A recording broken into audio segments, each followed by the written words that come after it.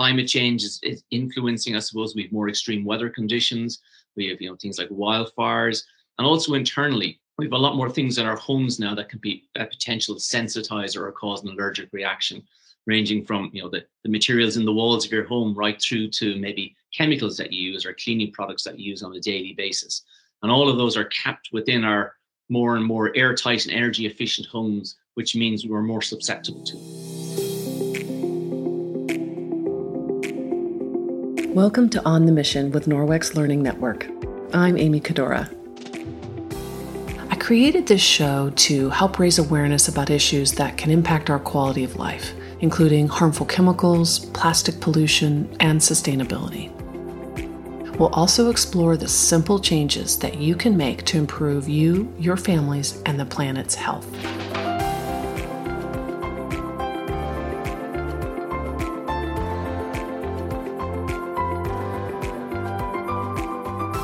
Dr. John Ryan is a highly experienced sustainability professional and has served on the boards of private and not-for-profit entities in healthcare, sustainability, business representation, and internationally traded services.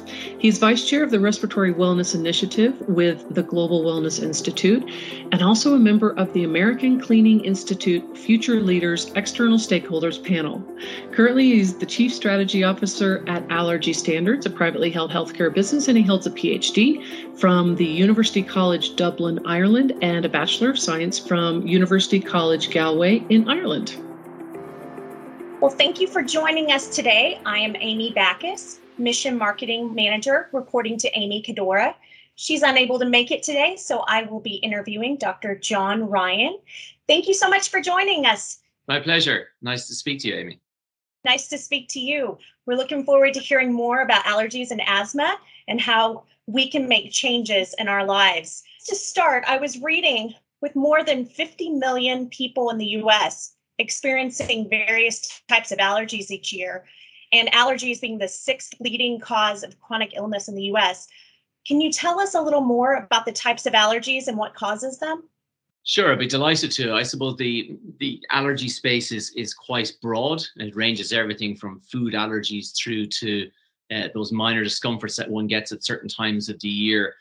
I suppose in our business line, we're mostly involved in the area of respiratory allergies. So what is an allergy? So it's a very common chronic disease. What does that mean? A chronic disease is something that lasts a long time or occurs often. And if somebody has a particular allergy, it can be something they have with them through their life or indeed develop as they get older in life. And an allergy occurs when your immune system sees something as harmful and it overreacts to it. So the substances that cause those reactions are called allergens. So you might hear sometimes somebody saying, I have a shellfish allergy. It's that a particular protein perhaps in that shellfish causes your body to overreact, and that's why you feel so ill. And when somebody has allergies, their immune system makes an antibody, and those they respond to the allergies, and the symptoms result are called an allergic reaction. And sometimes that can be just something that's discomforting. Otherwise, in some cases, that could be life-threatening. And for people who suffer from chronic asthma and where they have a known trigger that can cause such a reaction, understanding that and trying to prevent it is really, really important. And in the area of respiratory allergies, there's generally two kind of main sections, if you like. So you have allergic rhinitis, which is hay fever, effectively more commonly known, and we're coming into the kind of season for that now, I guess. And that's when you have those nasal symptoms. You get that itchy nose, the watery eyes. It's discomforting. Whereas if you have allergic asthma, it's a different part of your respiratory system. You feel that in your lungs. You feel that tightness across your chest, and it can be quite frightening for people. So they're the main areas that we operate in Allergy Standards, and with our partners, we're in that respiratory allergy piece, trying to help people breathe a higher quality air, something we're also attuned to at the moment, spending so much time indoors. And there's lots of things, unfortunately, in our indoor air environment that can trigger these types of allergies. Can you tell us a little bit more about those triggers and what people can do? Sure. So I think for anyone who suffers from an allergy, it's really important to try and understand what is triggering it. So that might be a particular chemical. It can be pollen, for example, pet. more specifically, not your dog or your cat, but their dander. It can be dust, it can be smoke, it can be even stress and exercise in some cases. So understanding what's causing that is really important. And so the most common way people would do that, they'd probably see an allergist. They'd maybe do what's called a skin prick test, where they'd test your skin. You may have had that done. Often it's done in children, to see what are the things that you're allergic to, and you try and avoid them or manage them as best you can. But unfortunately, there's a number of things influencing this. Climate change is influencing, I suppose. We have more extreme weather conditions. We have, things like wildfires. That impacts. You've got a lot more allergens in the external atmosphere, and also internally. We have a lot more things in our homes now that can be a potential sensitizer or cause an allergic reaction, ranging from the materials in the walls of your home right through to maybe chemicals that you use or cleaning products that you use on a daily basis. And all of those are kept within our more and more airtight and energy efficient homes, which means we're more susceptible to them. And that's one thing, as you talked about with chemicals, obviously with Norwex, we're trying to that awareness of those harmful chemicals that they have in their home that can be triggers for something like allergies and asthma. And that's really important, because I think, unfortunately, people, maybe who are either companies like yourselves promoting a product, making it clear what the attributes of that product are and how that might be a better choice for people who suffer with these types of challenges is really important. And also, look, there's a big change happening in the industry, as you know, within the cleaning products industry. Companies are being regulated to be more transparent about the active ingredients or the chemicals in their products, if they're present, and to make it aware to the people that they work with, their distributors, their retailers, their consumers, as to what that chemical does, so that people can make a choice to say, I'm allergic to a particular type of chemical. I can see it's in this product, therefore it's probably not maybe the best choice for me. That's so true. So speaking on that, how do allergy-free products hold up against the environmental variables, from changing seasons to the introductions of a new pet into a home? Yeah. Well, I suppose it depends on what one considers to be an allergy-free product, or does that even exist? But I suppose where we come across this is two main cohorts. There's products that purport to control or remove allergens from your home or help in that process. And that depends. So, some products work particularly well, maybe when challenged against a particular type of allergen. So maybe it's really good at reducing dust burden in your home. Maybe you use a vacuum cleaner, for example. But when that's challenged with multiple other environmental variables, it's got pet dander, maybe dust and multiple pollens, they can become saturated and may not be highly efficient. So it is really important to understand any claim that a manufacturer is making, and understand the basis for that. There's a lot of discussion about the term hypoallergenic at the moment. Hypoallergenic has no scientific or legal or standard basis. It can mean anything a company wants it to mean. But unfortunately, it's been used, in the cosmetic industry, in the cleaning products industry, to indicate a product is less likely to cause an allergic reaction, for example. But it's not regulated. So therefore, there's a bit of buyer beware. The good news, I suppose, in certain product categories, we ourselves work with the Asthma Allergy Foundation of America, and they operate with us a third-party verification scheme for consumer products.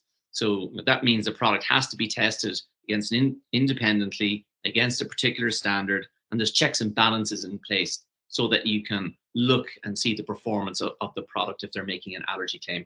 And we're seeing that more and more in the retail market. Retailers don't want to sell products without having the backup that the product can do what it's saying or purporting to say. So I think it's very important to understand what's in the products, and if that is going to have a potential impact, and at least explain that, so that people can then make a choice. Yeah. The best example I give in this is if you suffer from a shellfish. I hate to pick on the shellfish one, but it's a common food allergy, right? If you go into a restaurant, you want to know whether there's shellfish in the product, because you don't want to make yourself ill. And unfortunately, regulation, it varies from country to country. I'm speaking from Europe this evening. We have a lot of regulation around the identification of allergens and food allergens. Every menu you go to, you'll see the list of 9 up to 14 different allergens listed, may contain. So at least you can make a choice. In other jurisdictions, maybe it's not as well developed. So I think that will change over time. Consumers want to know What are they eating? What are we drinking? What are we breathing? And if the last 2 years of the pandemic have told us anything, is we are sometimes not understanding what is in the air that we breathe. That is so true. So how can we prepare our homes for seasonal allergies? Okay, so this is a really common, I suppose, conversation we're having at the moment. So I guess, let's make the assumption season allergies are largely related to high pollen outputs. Is that what you're thinking, Amy, that you kind of have those seasonal ones? So I guess, understanding that is one. Maybe investing in things like pollen screens can be helpful. Important to understand how they can then be cleaned, because what you don't want to do is to trap the pollen on the surface and then release it all when you're cleaning it. So again, using a good cleaning regime, good cleaning products. Also regular cleaning. The National Institute for Health guidelines specify environmental control through good cleaning programs in all stages of trying to manage both asthma and allergies. It's the first thing, I guess, you should, if you suffer from these and have to talk to your medical provider, it should be part of the guidance that they give you. If you have hard floors versus carpeted floors, what's your cleaning strategy going to be? If you need to use a mop or a vacuum, how should you use that, and what guidance is there? Making sure you use a device that's not going to redistribute, all the dust on the floor into the air and you breathe it in. So it is important. So I think coming into the seasonal times, reading the guidance that the likes of APHO would have there. So that would include the use of pollen screens and maybe the use of an allergen cycle on your washing, and not hanging your towels outside if you air dry them so they don't attract pollen. Wearing sunglasses actually in air to prevent maybe some of that ingress into the eyes, and washing your hair, etc. To try and shed the pollen. Which pollen, I suppose, it's invisible. We can't really see it. They're tiny little sticky particles, if you like, so it can be tricky. Yes, yeah. I didn't think about the sunglasses, but that's a great tip I hadn't thought about.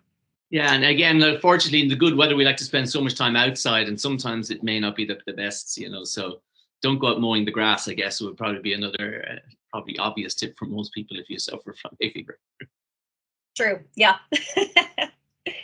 So one thing that comes up when I hear people talk about asthma is whether or not you can develop asthma as you get older, and how much is it affected by their environment? Yeah, I guess many people develop asthma as a child, for example, but you can get asthma later in life, even in your mid-age on.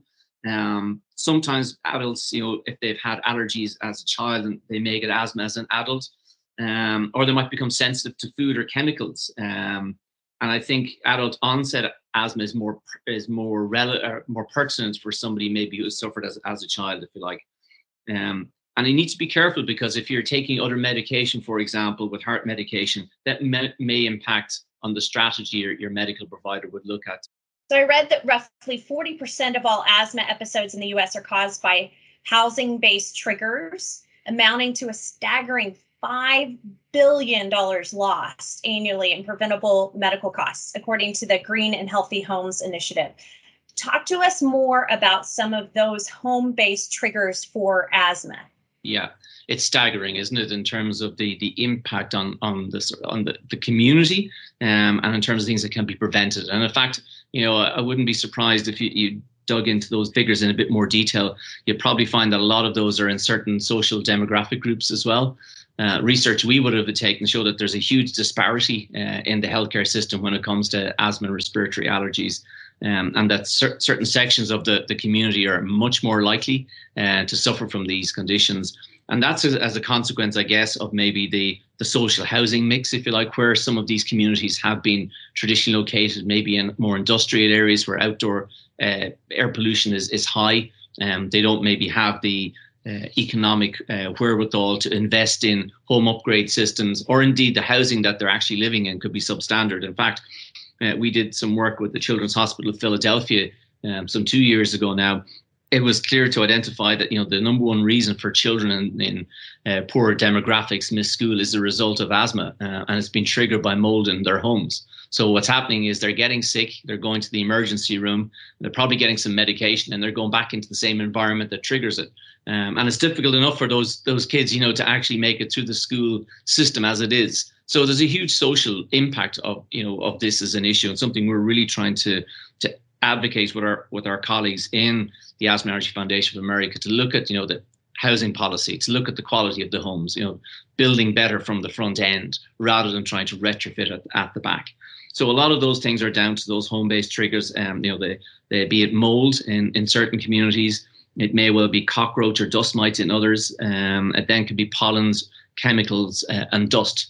So it covers quite a number of those home-based triggers. But the terrible thing to say is what could be done with that quantum of funding in the medical system in any jurisdiction, not just in the US.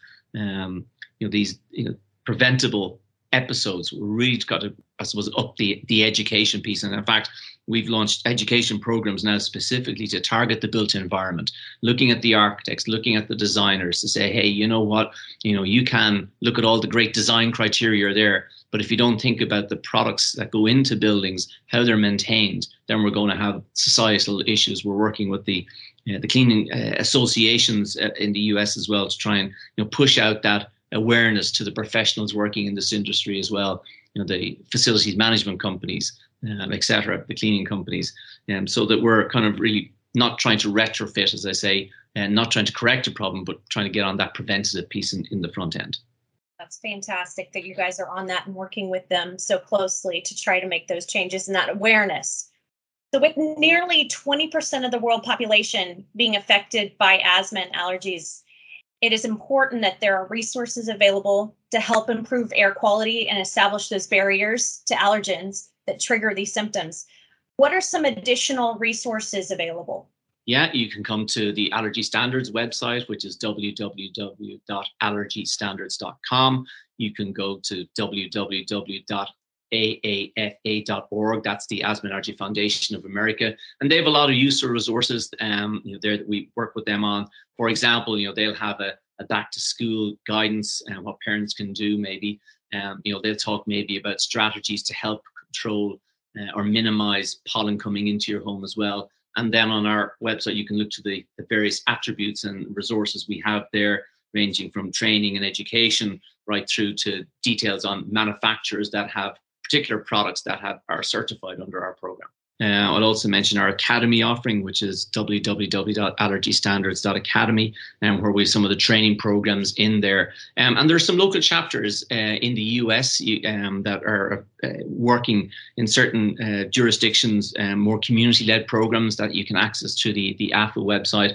They also have some good publications. They have a great disparities report, and also they have two good programs that they run, sort of asthma capital, sort of the worst places, I guess, in the US, where I suppose asthma has such a big impact on the community. There's quite a number of organizations working in this area to try and help on the education piece as well, companies such as your own to try and raise this topic, which is really important because there's no one single solution here. This is a multifaceted approach.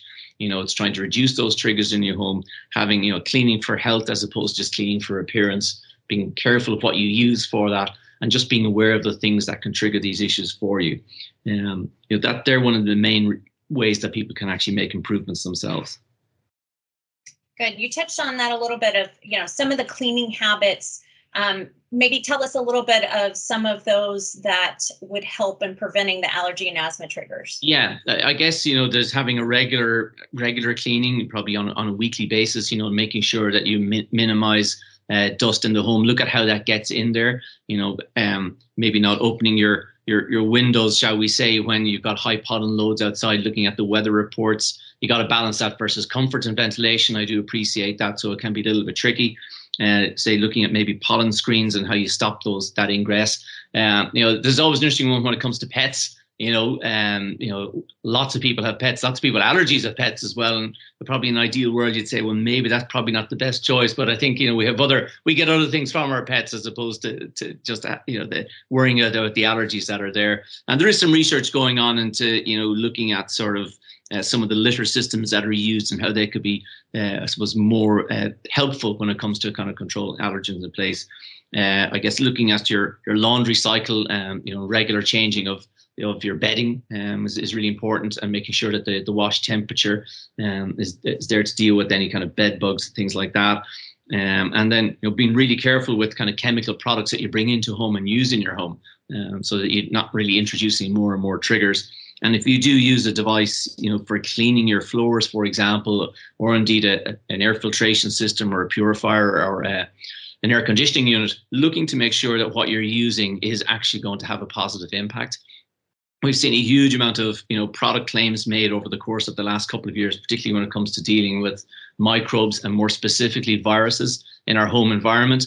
And a lot of new technology coming out, which are not backed by scientific evidence to say that they actually do have a short-term impact, maybe in removing some of these items, but the long-term health benefits. What is that? If they're so, I think it is being really careful and looking beyond maybe just the marketing material that the manufacturer supplies. Say, well, who's actually verified that? Who has actually double-checked? And the surveys we survey members of the communities and members of the public on an annual basis, and every time we do, third-party verification, strong scientific claims is really important to people, and so they're looking beyond what the claim made is, and more of the consumer reports activities, a number of the folks we interact with, who are concerned about the quality of products put on the market, are looking at this in a more rigorous fashion, and I think that's only going to continue. Yeah, I think you're right. As far as just going to continue, that's one thing that I was going to ask is, will we see a decrease in allergies and asthma, or is it going to be ongoing? And it sounds like it's going to be ongoing. Yeah, I think there's a couple of things influencing that. I suppose one, detection rates are probably higher maybe. There's more and more sensitizers being identified from a scientific perspective all the time. I think sometimes there can be a misdiagnosis maybe of asthma when there's maybe another underlying condition. But I suppose if you looked at it in terms of respiratory illnesses, they are on the increase. And there's global factors affecting that. The climate change is certainly affecting that. And there's also, I suppose, getting the balance right between the quality of our homes and trying to make them energy efficient, and making sure that we also have them well ventilated so that we don't create problems in the home place. And I certainly think that with the rise of wellness as an issue, both in our personal lives and in our working lives, people are concerned. I mean, it's one of the top reasons why people buy new homes in the US at the moment. And one of the first things they ask about air quality. If you take that back maybe a generation ago, maybe it would probably be around the construction of the building, and more kind of physical parameters. But the American Association of Home Builders are now seeing this, that is a really, really important topic for people. And there, while people have, I suppose, understood the provenance around sustainability when it comes to things like, maybe some of the products they buy online. I'm thinking of the fashion industry, for example, and they're concerned maybe about, where those products are being made and the governance arrangements around how that's done. I think the impact of the product in the home is really something that's a topic area. It's going to come up at the Cleaning Products Conference I'm speaking at in September this year. And it's understanding, what products are we using? How are we using them? And is there any long-term impact on our health from using them? There are great things that we all need to be thinking about. This has been so helpful. There's so many resources out there that will help us to learn more. Is there anything else you'd like to add? Yeah, I guess, look, this is all about education for us. I mean, that's why we do what we do. It's fantastic that there's more and more organizations looking at this now. If you think about it, ensuring that your product does no harm fits into most companies' ESG goals. I think we've made the assumption that products, because they meet, say, building code or they meet, safety requirements, we didn't need to do any more. But I think we've realized as an industry, if you like, and also as a society that, if we could protect the most vulnerable and the most sensitive, then that's probably a better solution overall.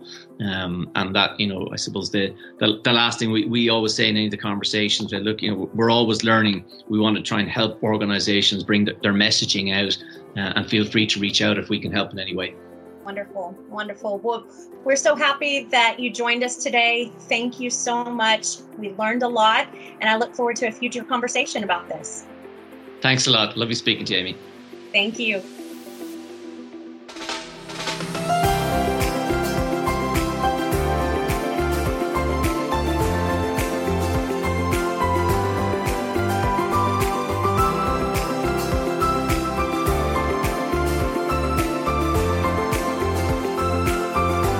Thanks for listening. If you enjoyed today's podcast, please be sure to share with friends and family, and don't forget to follow and subscribe.